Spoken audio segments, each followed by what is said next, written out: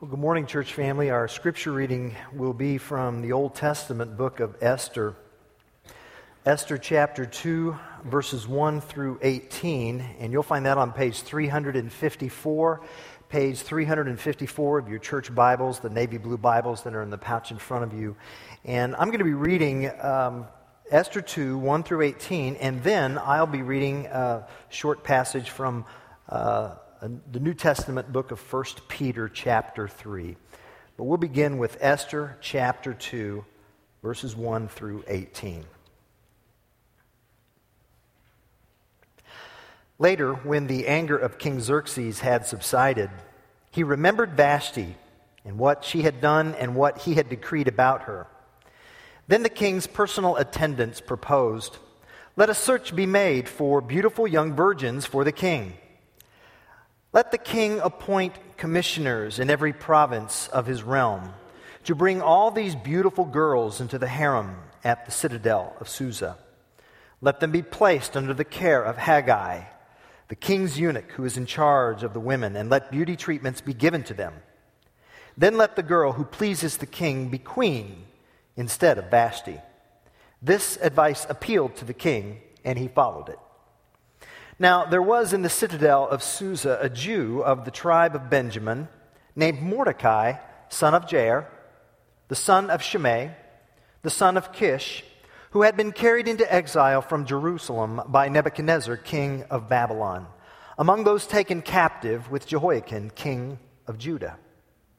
Mordecai had a cousin named Hadassah, whom he had brought up because she had neither father nor mother. This girl, who was also known as Esther, was lovely in form and features, and Mordecai had taken her as his own daughter when her father and mother died.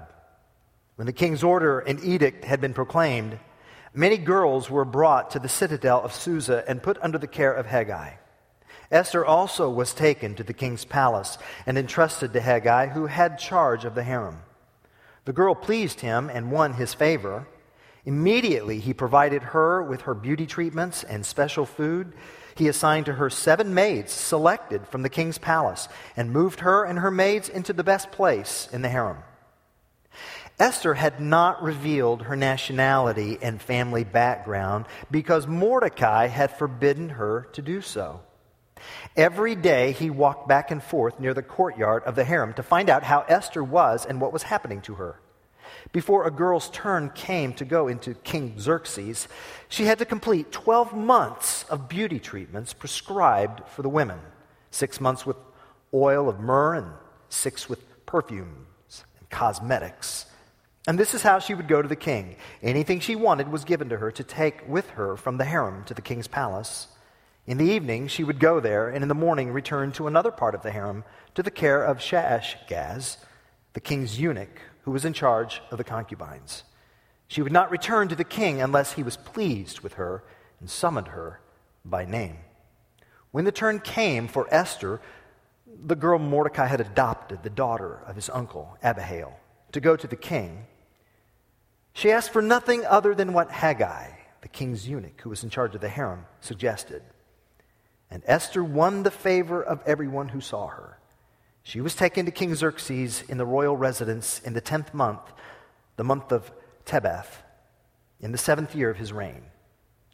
Now the king was attracted to Esther more than to any of the other women, and she won his favor and approval more than any of the other virgins.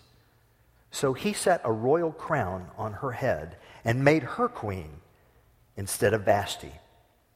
And the king gave a great banquet, Esther's banquet, for all his nobles and officials. He proclaimed a holiday throughout the provinces and distributed gifts with royal liberality. 1 Peter chapter 3, verses 3 through 5. Your beauty should not come from outward adornment, such as braided hair and the wearing of gold jewelry and fine clothes. Instead, it should be that of your inner self, the unfading beauty of a gentle and quiet spirit, which is of great worth in God's sight. For this is the way the holy women of the past, who put their hope in God, used to make themselves beautiful. It's the Word of God. I think one of the strongest ministries at Windsor Road Christian Church is a ministry called Apples of Gold. And it is a ministry in the spirit of Titus chapter 2, where our mature, seasoned, older women in the faith, for a season, mentor our younger women who have just not walked through the joys and tribulations of life that these seasoned godly women have. And especially as we think about Mother's Day, and happy Mother's Day to all of you here. And we think about the mentoring that takes place and the significance and the importance of teaching and training in godliness. Our Apples of Gold ministry for our women of all walks of life is such a rich mentoring experience, and we've seen so much fruit of godliness from that. Apples of Gold.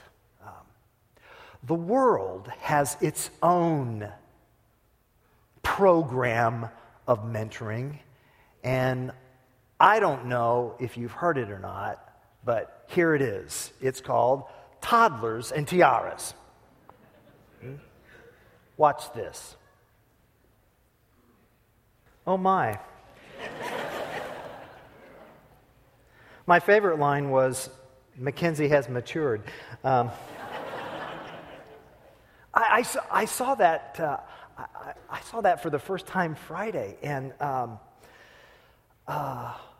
this program is it's been going on for 2 years now. It follows the controversial world of child beauty pageants, as the viewer gets an up-close look at contestants and their families as these children prepare for these shows. And one of the features of the show is that it airs without any narration at all for the express purpose of avoiding critical judgment, as if it needed to. That said, a journalist named Jessica Bennett has written a highly critical and well-worded article titled Generation Diva: How Our Obsession with Beauty is Changing Our Kids. And this is what she says. She says, today's girls are getting caught up in beauty maintenance games at ages when they need to be learning how to read. 8 to 12-year-olds in the United States of America already spend more than $40 million per month on beauty products. And this obsession fosters the belief that how you look is who you are. How you look is who you are. And that with enough money, you can buy a better face and a different body. Apples of Gold, Toddlers and Tiara. Two programs,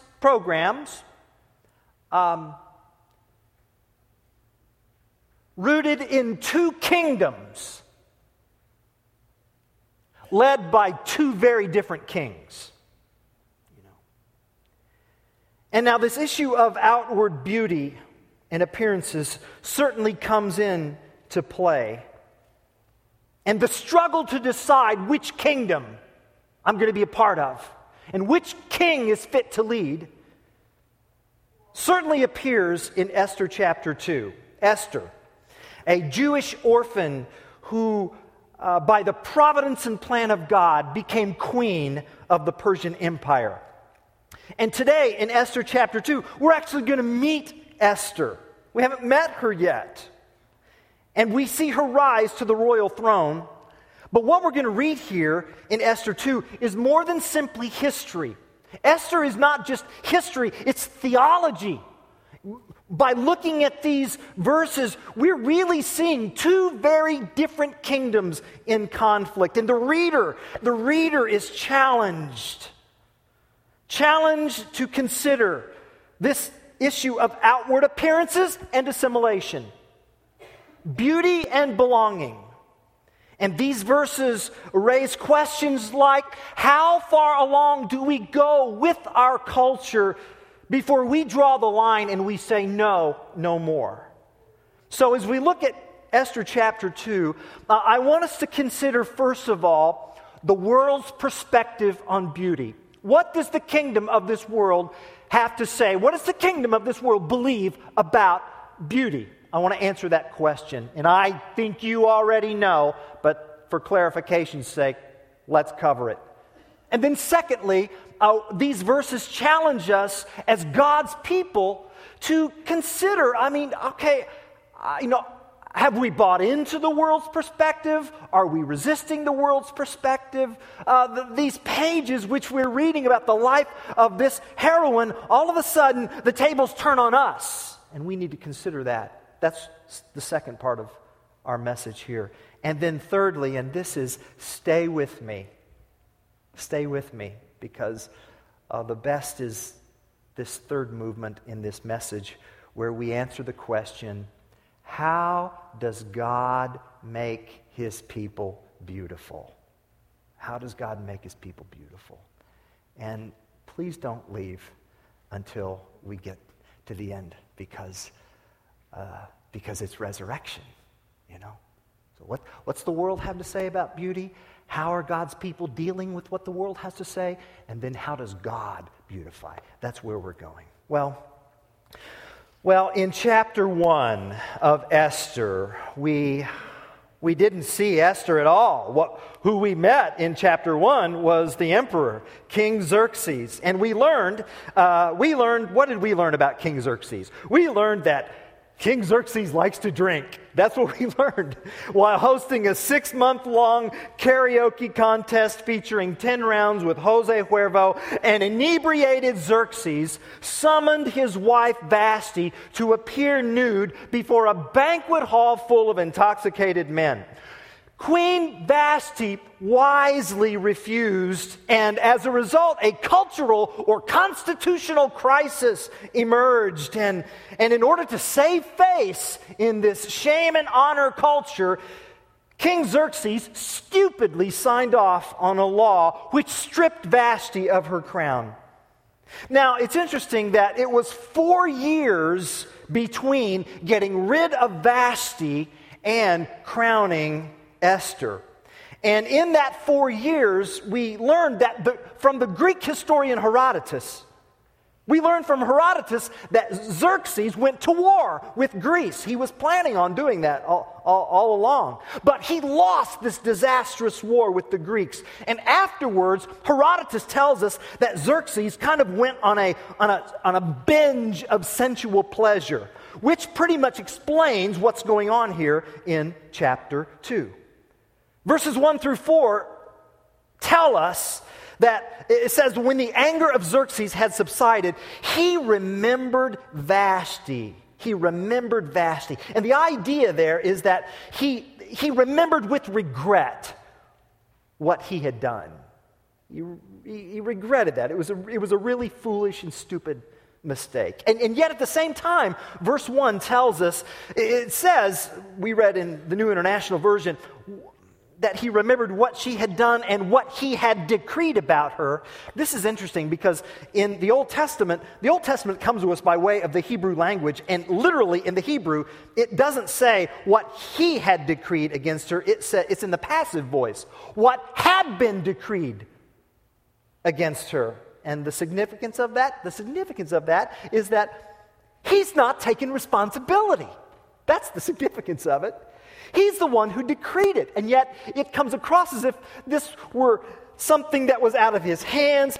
He presided over a culture of honor and shame in which he was unwilling to reverse his irreversible law. The almighty Xerxes, emperor of this world power, is prisoner to his own law. What to do? Don't want the king to be unhappy. So the court attendants chime in. All right? Your Highness, we have an idea. Let's conscript all of the young ladies throughout the empire based on virginity and beauty, and let's strip them from their families and their mothers and fathers. Let's haul them into the harem. Let's give them beauty treatments, and you sleep with them, and then make the one that pleases you the most sexually queen. And Xerxes thinks about it and says, brilliant. Verse 4, this appealed to the king. And in verse 8, the king's order goes out, right? And they corral these young women into Susa, and the contest began. And by the way, this was a highly unusual protocol for a job search. That's not how it was done. The proper protocol would have been for Xerxes to select a queen from among the 7 most elite families in the Persian Empire. So this was totally not the norm. But I want you to notice something. Did you hear while we were reading these verses in Esther chapter 2, the author offers no information as to what the thoughts and fears and reactions were of the daughters or the families who were literally ripped away from their home into the capital city. I mean, nothing is mentioned. The important feature is that however they felt, it's of no interest to the story. Because that's how brutal the system was back then. I mean, it was not a my body, my choice culture. It was a king's body, king's choice. It doesn't matter. And so these young ladies are handed around from home to harem to the king's bed. That's it. No questions asked. This was the brutality of the system. And this wasn't just a matter of a sexist thing toward females, because Herodotus did the very same thing with 500 boys whom he made eunuchs at his disposal at the palace. It was a brutal, brutal system. And in verses 12 to 14, we learn that prior to sleeping with the king, each girl would complete a 1-year program of beauty treatments in which she spent 6 months in oil and 6 months in perfume and cosmetics and incense. These cosmetics were not applied like we would today. Rather, she would be immersed in either oils or bath oils or even an incense bath, and for 12 months to prepare for one date. And then it was her turn to meet with the king. And verse 13 says she could take whatever she wanted from the harem into the bedroom. And then the next morning, she was returned, notice it says, to another part of the harem. In other words, she's not going home. See, home it's done, all right? She belongs to the king. And if he's happened to be pleased with her, he can call her again. And if not, she's going to spend the rest of her life, pretty much like she lives in an upscale department store. Where do you live? Neiman Marcus. Well, that's not so bad. Well, you can never leave the store. See, that's the thing. You can never, ever leave the store for the rest of your life, you see. That's Persia in Esther 2. Now, let's take a time out for a minute. Question. What does this tell us about the world's perspective? That's the first question we're going to talk about, right? What's this tell us about the world? What can we conclude about Persian culture regarding beauty and appearances and all? Well, we can conclude from Persian culture that what was important about a man was his wealth and his power, right? And what was important about a woman was her sensuality and her beauty, right? Aren't you glad we don't live back then? Huh? Really?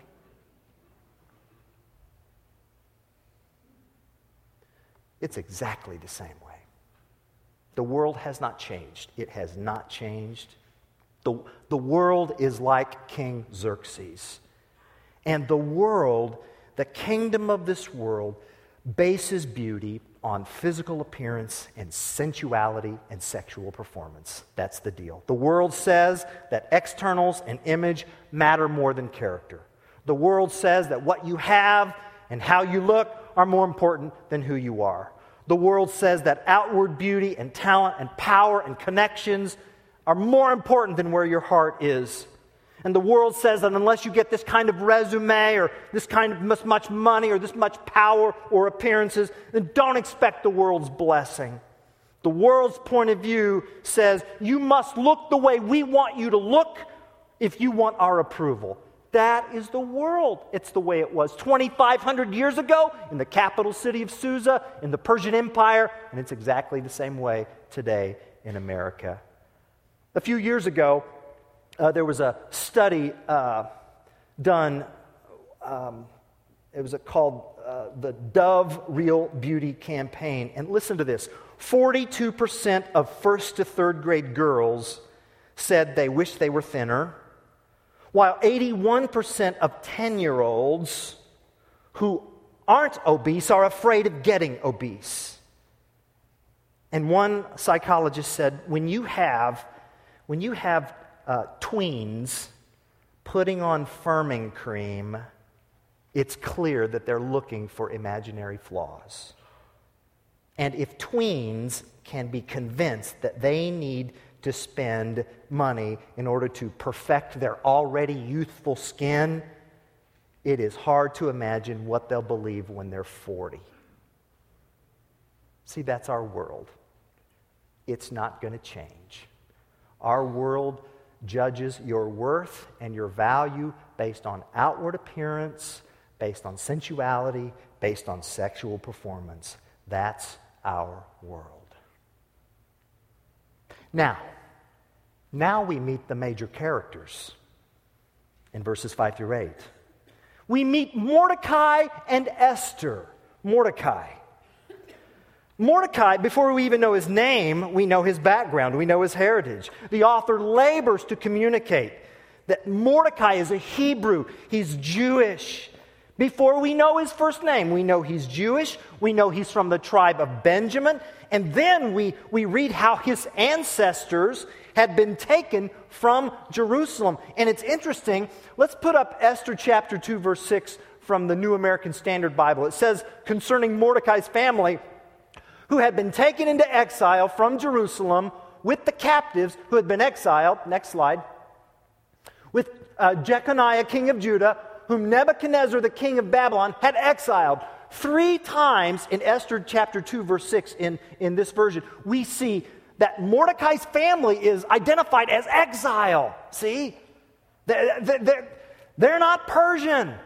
He's Jewish, from the tribe of Benjamin. He's an exile. That's his identity. And yet his name is Persian. Isn't that interesting? Mordecai, Mardukah.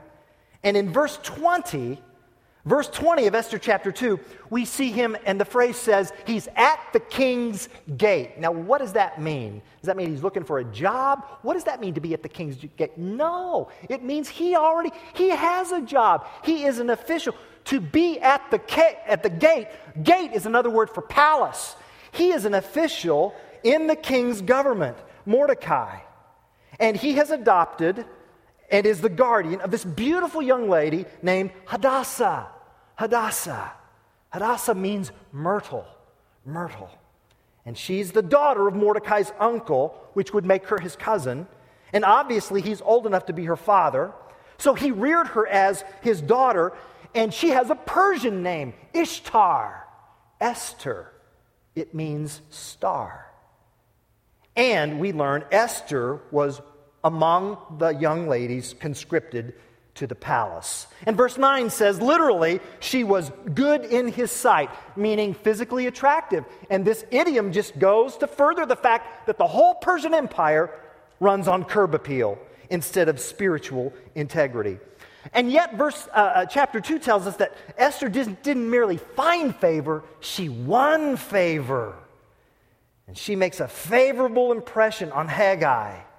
And he moves her to the head of the line and gives her better food and better cosmetics. And Mordecai continues to check on Esther to see how she's doing. And then Esther not only won favor with Haggai, she won favor with everyone. And then lastly it says, she won the favor of the king. Verse 17. And the king was attracted to Esther. Literally, in the Hebrew, that the king loved her. Now, what was it he loved about her? Huh? Well, he loved her because she was the most beautiful, sexually thrilling virgin. That's what happened. And as a result, three things occurred. First, Xerxes crowned Esther queen. Vashti's out. Esther's in. Secondly, Xerxes held another banquet.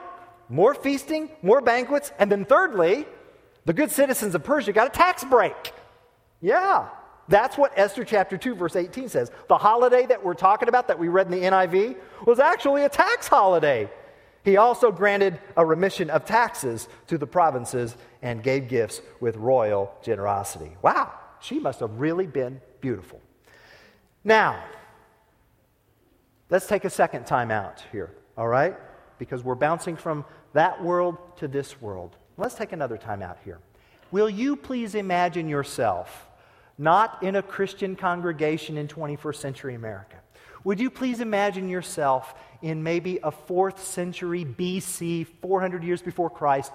You're not in a Christian congregation, you're in a synagogue. You're Jewish, but you don't live in Israel or Jerusalem.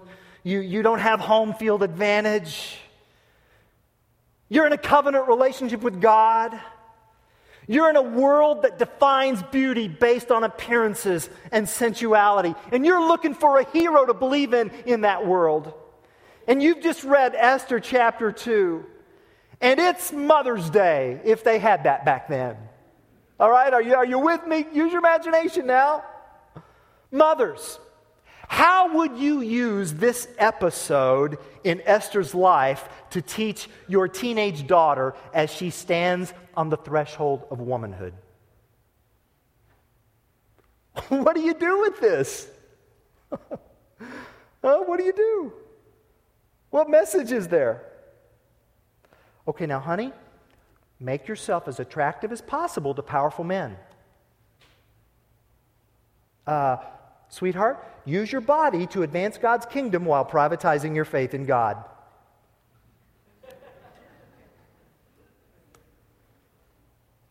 Because, sweetheart, the ends justifies the means.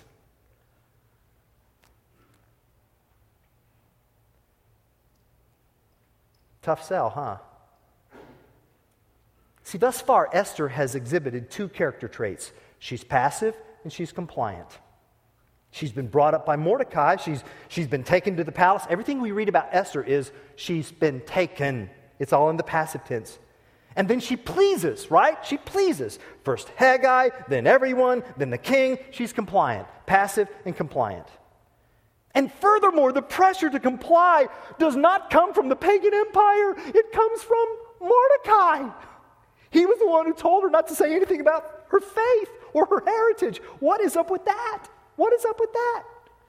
And after the fact, we look back and say, well, I'm sure he was probably protecting her in that dangerous environment. Well, let me tell you something. Some Hebrew rabbis are not so gracious.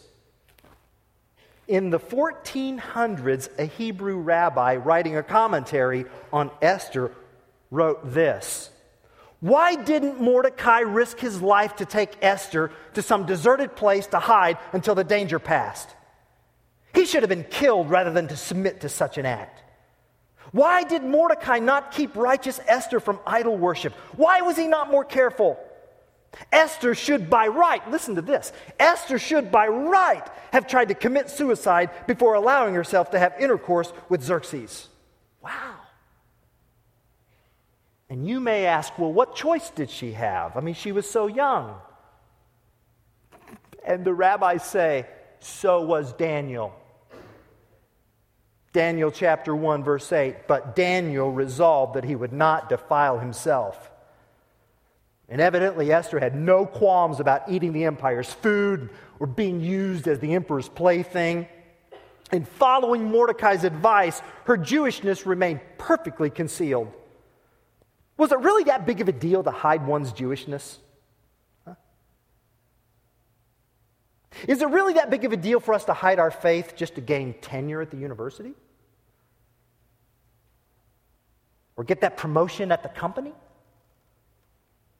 Or earn the friendship of a peer group? Huh? You see, the scriptures are silent in evaluating Esther's behavior. We just read the narrative as it unfolds. And I think part of this deliberate silence is meant to challenge God's people in exile. Have we become complacent? Are we trying to blend in? And the message is clear from God, is it not? God does not want His people buying into the world's definition of beauty. Esther has been prodded and fattened and fumigated and perfumed for 12 months, all to prep her for one night, a one-night stand in a royal bedroom. Is this worse than what some do for Hollywood? Or a promotion at work? So how do God's people operate in a godless culture? At what point does cultural assimilation compromise our faith? And if a Christian living in a spiritually hostile place conceals his or her faith to avoid persecution, is this being shrewd or is this being cowardly? Which is it? And you know what? I have to say this. I've just got to get this, off my chest here. Look, ladies, I am not asking you to throw away your lipstick. Okay? We're not going to have an altar call and you bring all your cosmetics and we're going to burn them all here. I'm not doing that. I'm not saying that Mary Kay is the Antichrist. I'm not saying that at all. Okay? All right? Are we okay? I combed my hair this morning too. I put on some cologne. I wear starched shirts. Blah, blah, blah. Okay? So, I'm asking us to do a self-audit here. I'm asking us to ask the questions like, in what ways have I bought into worldly beauty?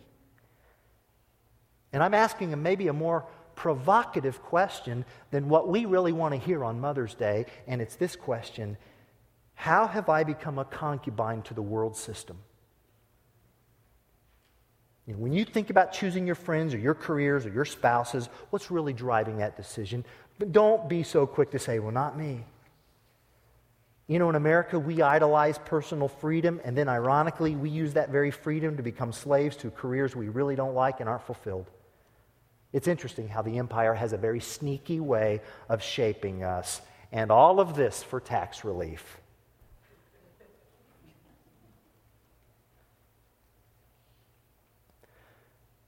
Well, there's some bad news and some good news about Esther here. The bad news is, the bad news is that we could hardly title this sermon, Dare to be an Esther. Because at this point, Esther's no Daniel. And though she is outwardly beautiful in form and figure, could we really say that about her heart? Could we? Right now, she is married to an unbelieving pagan while successfully pretending not to be a child of the true and living God. And her rise to the throne has come by suppressing her identity as a citizen of God's kingdom. She is in the world and of the world in full cahoots with the empire's outrageous demands of winning the love of an unworthy king. And you need to know this. The only person with two names in the book of Esther is Esther. You know that? She's named Hadassah, she's named Esther. We don't have Mordecai's Hebrew name. We don't have two names for anybody. It's Hadassah, it's Esther, and it's as if she's living in two worlds. It's as if there's an internal conflict brewing, and at some point in time, she's going to have to choose which of those two worlds will define her. And, church family, so must we. Well, that's the bad news. Now the good news. What? Is there good news? Yes. You know what the good news is? The good news is this.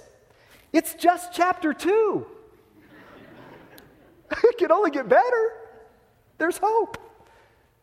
I have never thought of Esther as a work in progress. Have you?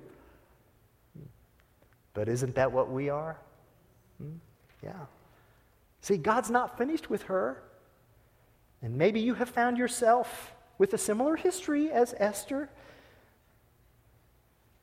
In my life, I can point to moments where my past sin has become due out of compromise. And I'm so glad that God didn't just wad me up and throw me away. God is in the business of beautifying people. Well, let's hear about that for a moment, okay? That's our third movement here. You know what it is that beautifies God's people? You know what God does to beautify his people? You know what he does? He loves them. God's love is what beautifies his people. When Xerxes says, be my queen, you know what Jesus says? No, be my queen. I want to be your spouse. I want to be your husband. I want an intimate relationship with you. You see, when I get to the end of Esther chapter 2, there's still a longing in my heart. The story is not done. I need the end of the story. I need something more than just what Esther 2 has to offer. And so what I'm reading here is a longing, a hunger pang for a better king. When I read Esther 2, that offers me hope for Ephesians 5, where we read about that better king, King Jesus. Jesus who gave himself up for his bride, the church.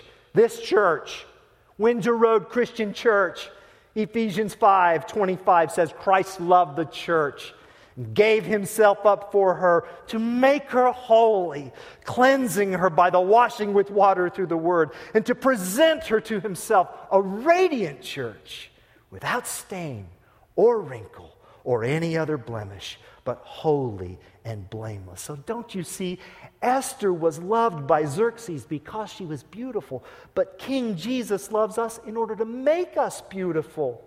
See, true beauty is the beauty that God creates in us, beginning with that which the eye cannot see, our hearts. And some of you here have absolutely no idea what it's like to have someone love your heart and your soul and your inner self because you've lived in Persia all your life. You've only known those who would love you for your form or for your figure or for your face. Xerxes loves you because you're beautiful, but I'm telling you, Jesus loved you to make you beautiful. And you know how he does that? You know how he does that?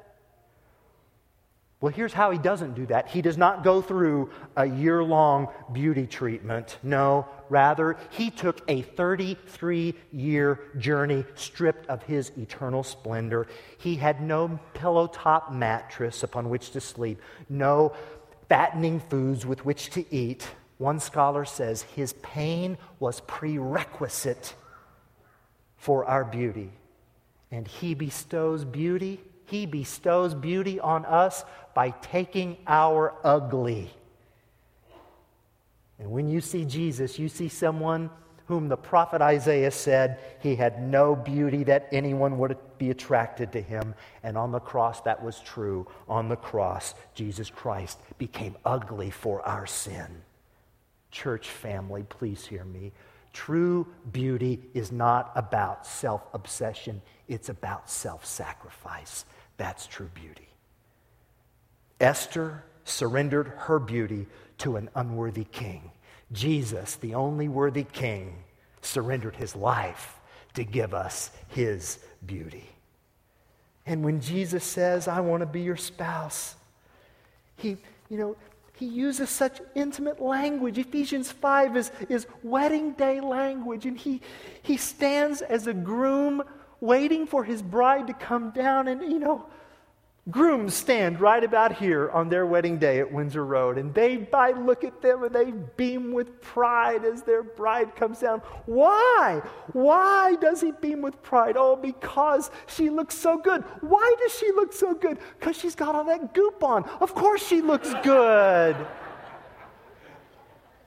But you see, this metaphor of marriage, Jesus stands there, he beams with us. Why? Because before him, there's